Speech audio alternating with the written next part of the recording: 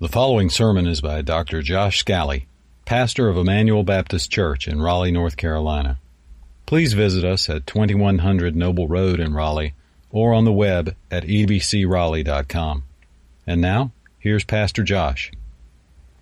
The teaching in today's passage talks about a contentment that is irrespective of circumstances and a generosity that is radical. And so let me just acknowledge what's been going on in my own heart before the Lord this week. God has made clearer to me through the study of this passage that there is a gap between what God tells us can be possible in this passage and where I actually am in real life. Now that gap that exists is convicting. It's convicting and challenging. To quote Philippians 2:12, it means I need to grow in working out my own salvation in fear and trembling as God is at work in me. But it's also very encouraging because Philippians 1:6 tells us that he who began a good work in you will bring it to completion. So today's passage speaks to something that from a human, earthly standpoint sounds radical, impossible, unimaginable. Let's give some caveats right up front about what contentment is not so that we understand what contentment is.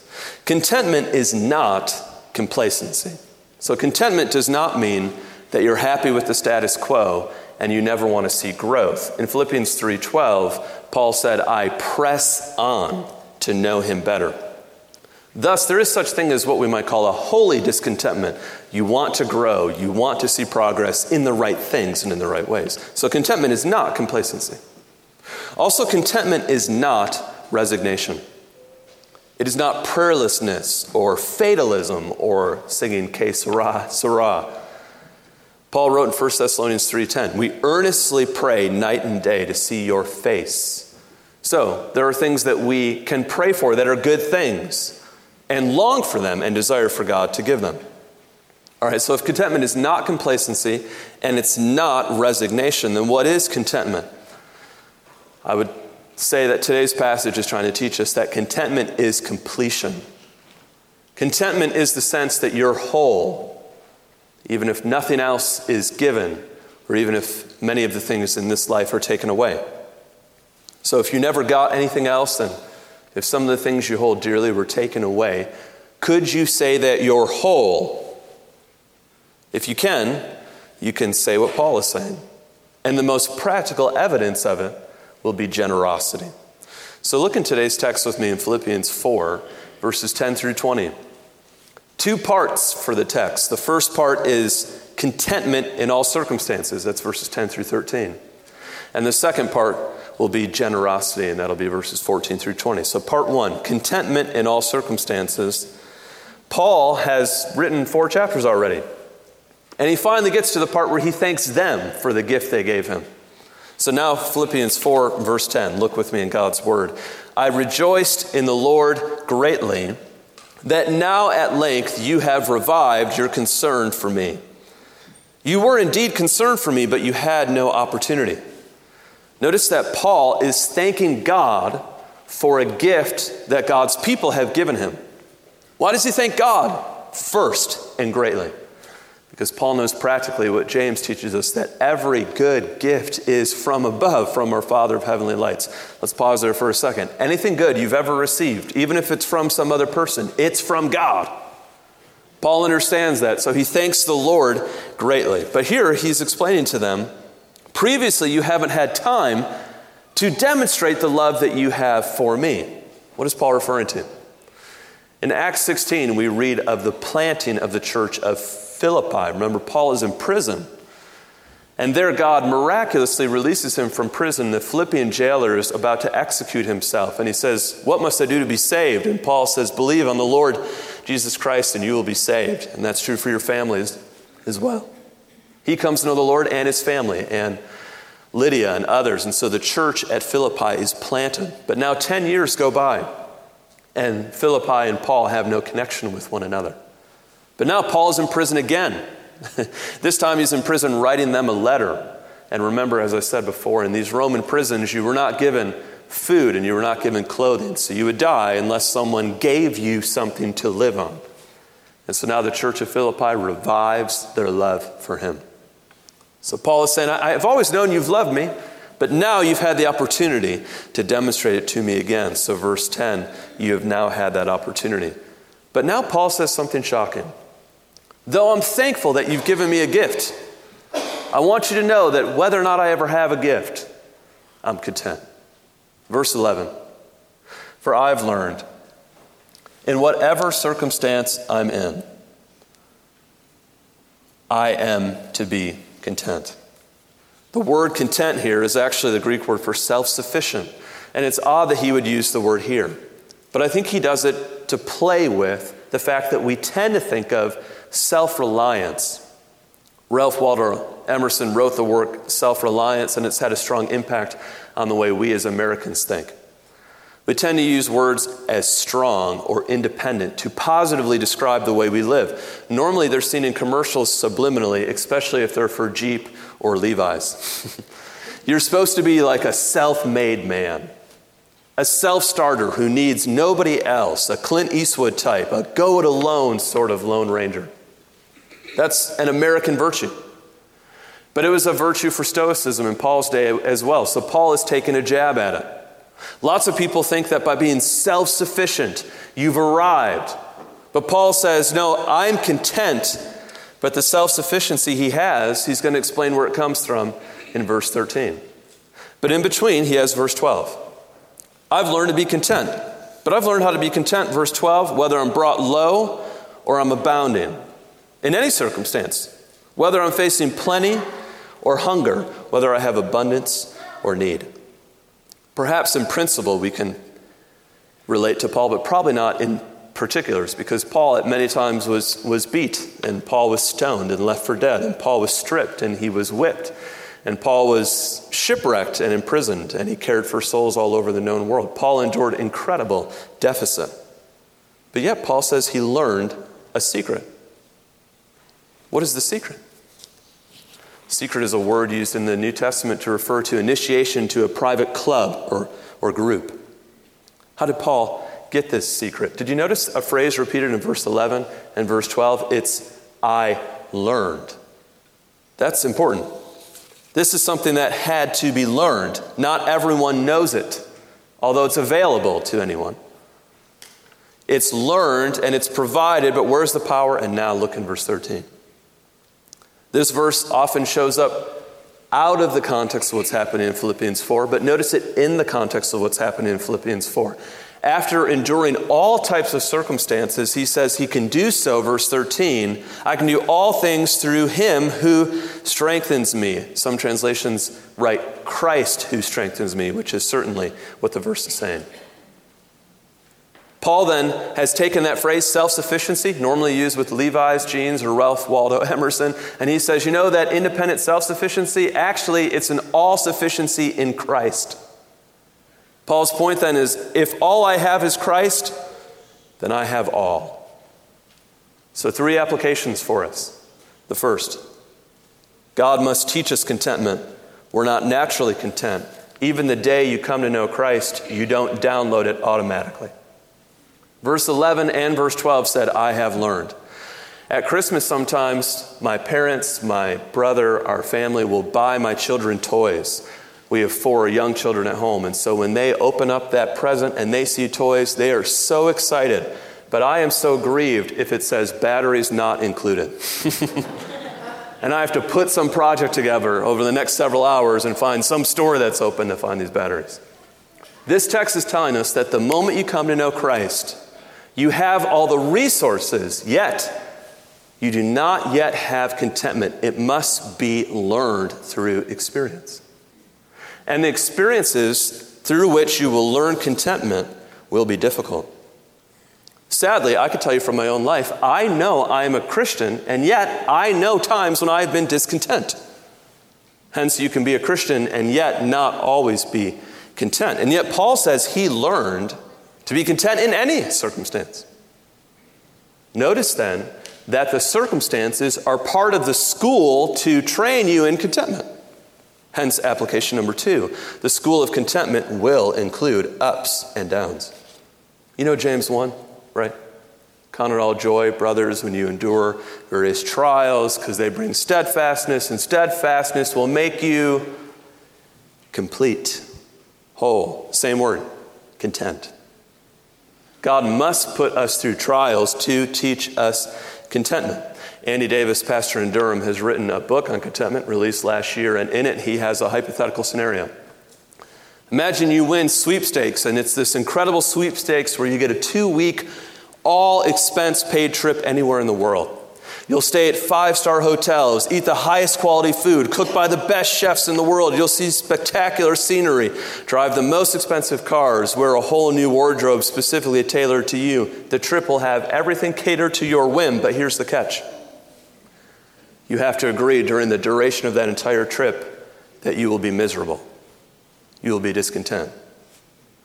Is this not the way many of the rich and famous actually live? Now, here's the alternative suggestion. Suppose a different offer were made to you. You will have a life that includes painful trials. You will have a life that includes great difficulties. You will have a life that includes opposition, but you will be supernaturally made to be content. Which would you choose? Would you rather be miserable in a life of luxury or complete in a life that includes difficulty? I read this week about a missionary in Tobago. On the final day of his trip in a certain leper colony, he asked if anyone had a favorite song. And when he did, a woman turned around and he saw the most disfigured face he'd ever seen. She had no ears and she had no nose and her lips were gone. And she raised a fingerless hand and said, "Could we sing, 'Count Your Many Blessings'?" The missionary started the song, but he couldn't finish. Later, someone said to him, "I bet you'll never sing that song again." And he said, "No, I'll sing it, but I'll never sing it the same way." Contentment is learned through experiences. Without the ups and the downs, we would never learn that contentment is not circumstantial, it's supernatural. The contentment that looks like that is not something you gain in your natural ability, which is why application number 3, God provides strength for contentment in Jesus Christ. Philippians 4:13 says, I can do, the Greek word though is dunamis, means I can be able, I can have the power for anything God would call me to. The old minister F.B. Meyer wrote an illustration of 2 Germans who wanted to climb the Matterhorn mountain. They went out and hired 3 guides, and so they roped themselves together, guide, traveler, guide, traveler, guide. And so here they are climbing the Matterhorn mountain on an icy, freezing, wind-whipped day. And as they're climbing, the last person in their party falls and slips off the mountain, and so they all start to slip.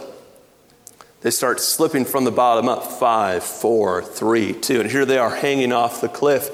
But they hold because the first person, the first guide, had plunged his axe deep into the ice, and therefore they were hanging by a rope, but they were secured.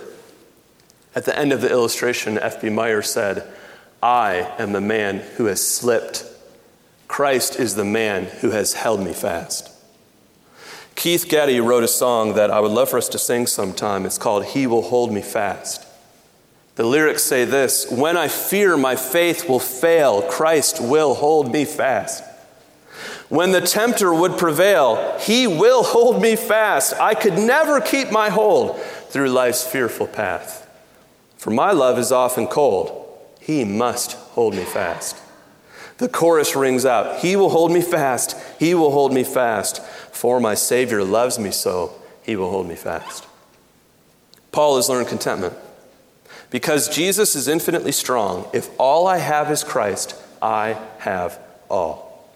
Now, the most practical demonstration that you're content will be radical generosity. That leads us to part 2, verses 10 through 20.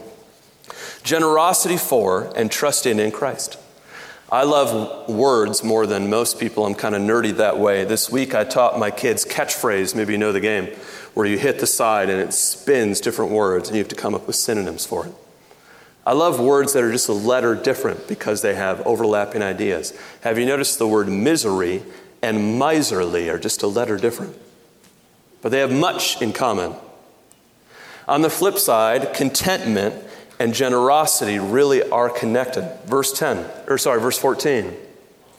So Paul says, I have everything I need through Christ. I don't need the gift, but I do want you to know I'm thankful for it. Verse 14. Yet it was kind of you to share my trouble.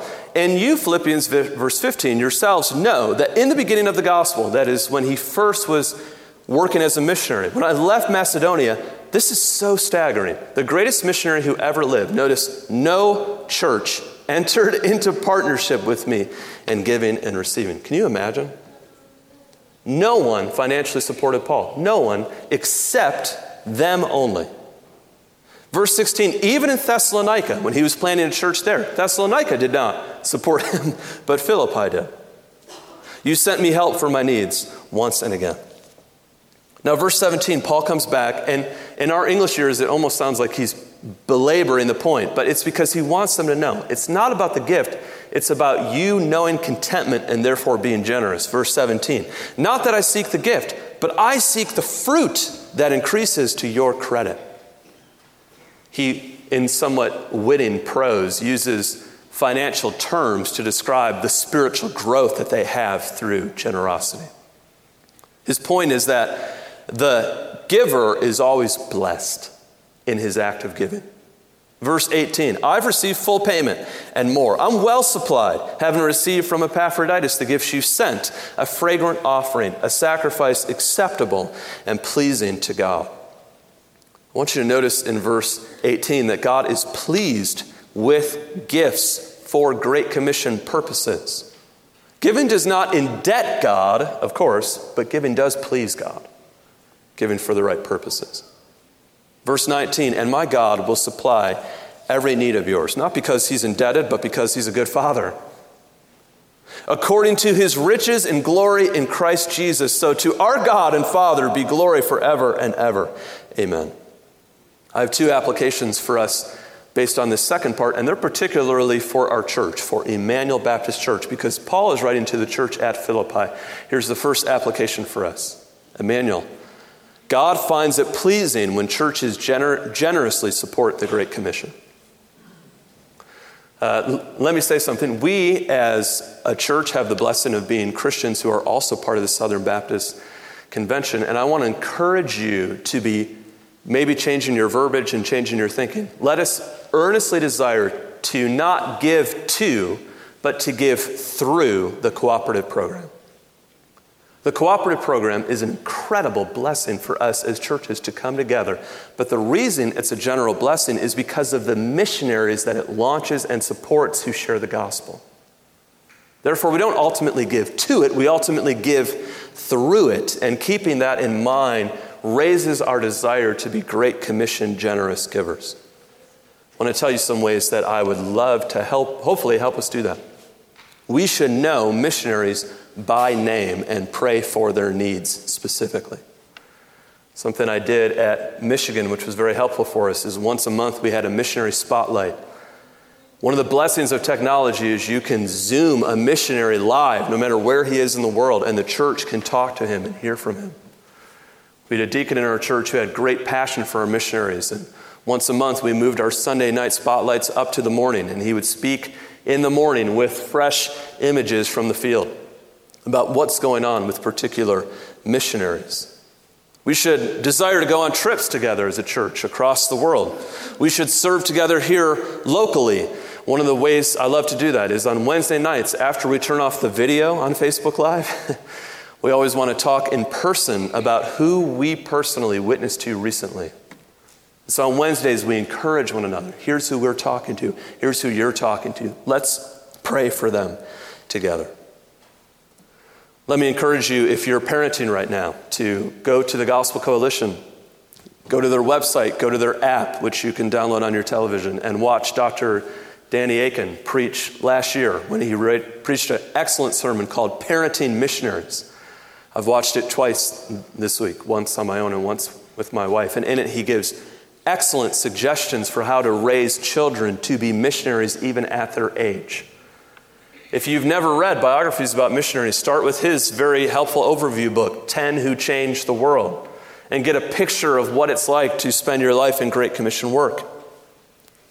Let me also encourage you to do something that sounds radical, to put evangelism on your calendar. Over the last couple of weeks, the staff and I have been working through Emmanuel's calendar as a church for next year. And it is always interesting how we as churches can sometimes forget to schedule evangelism.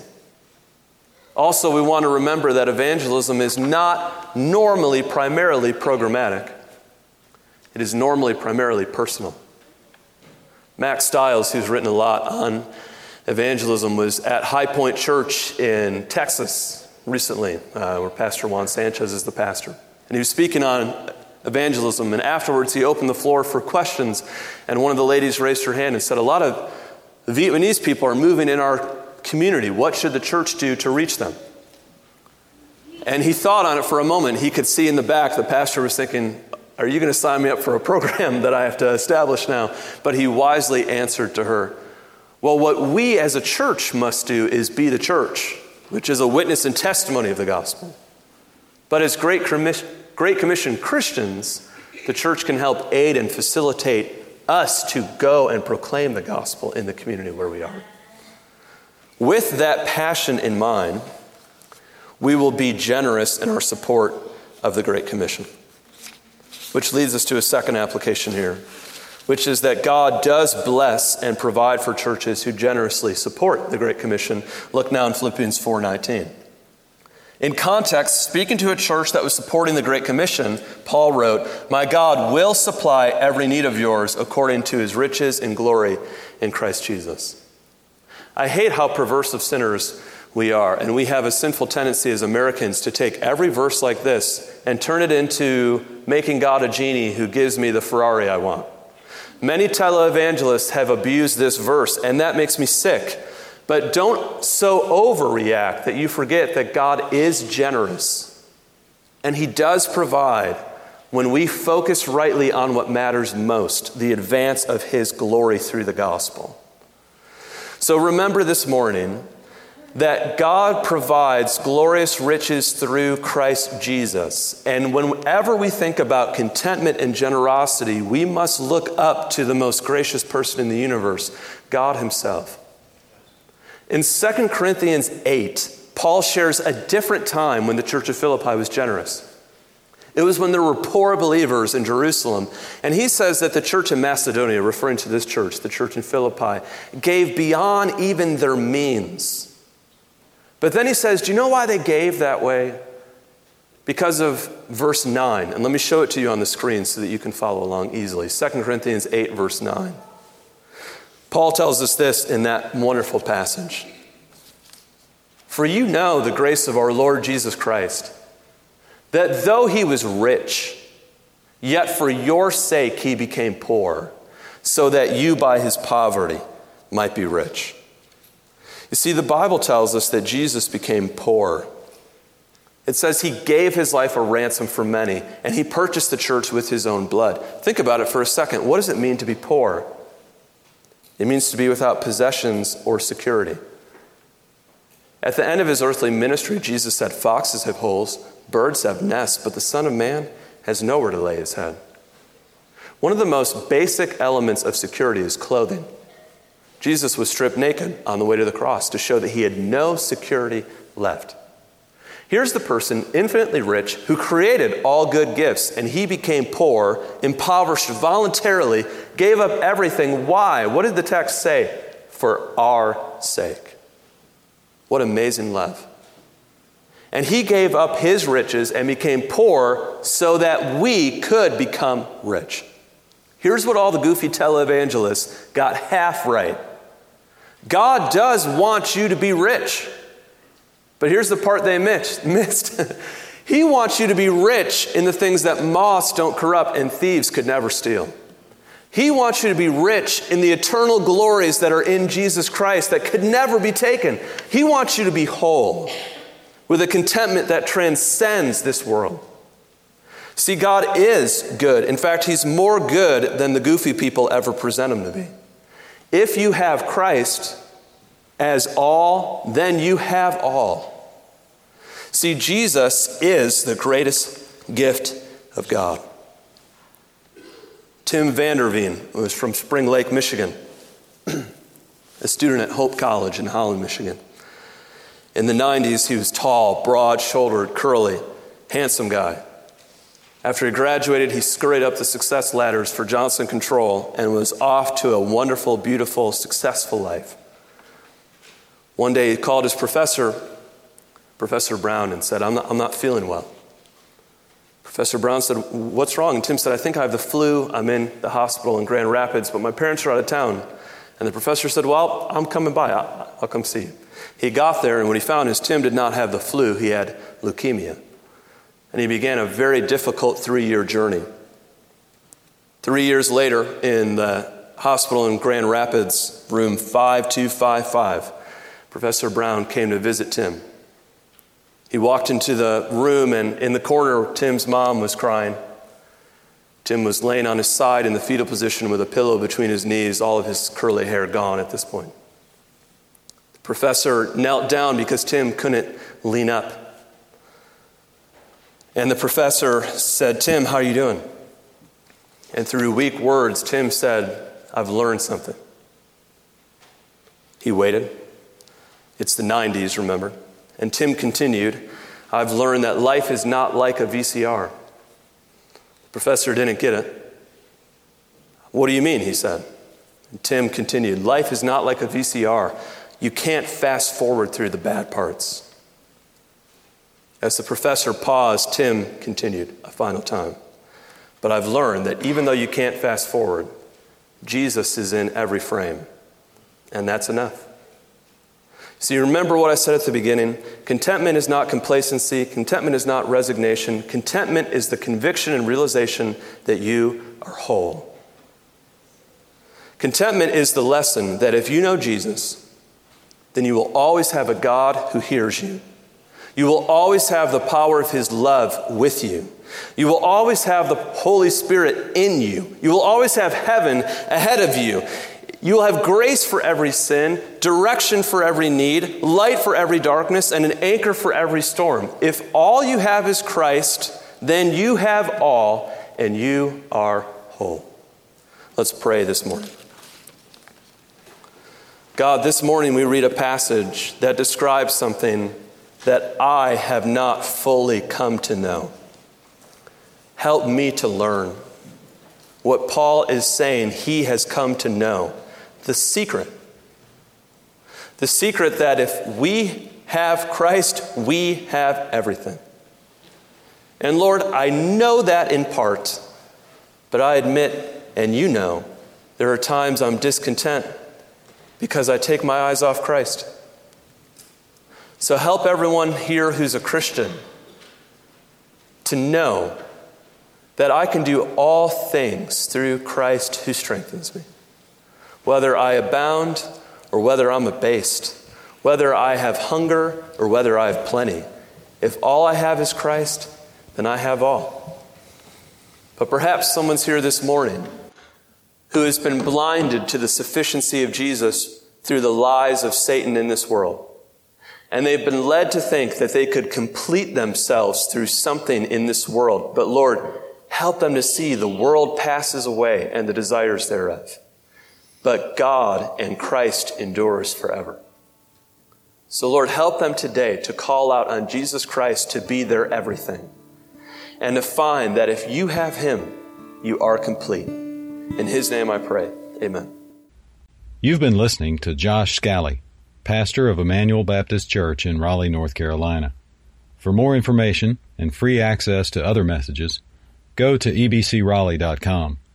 That's ebcraleigh.com.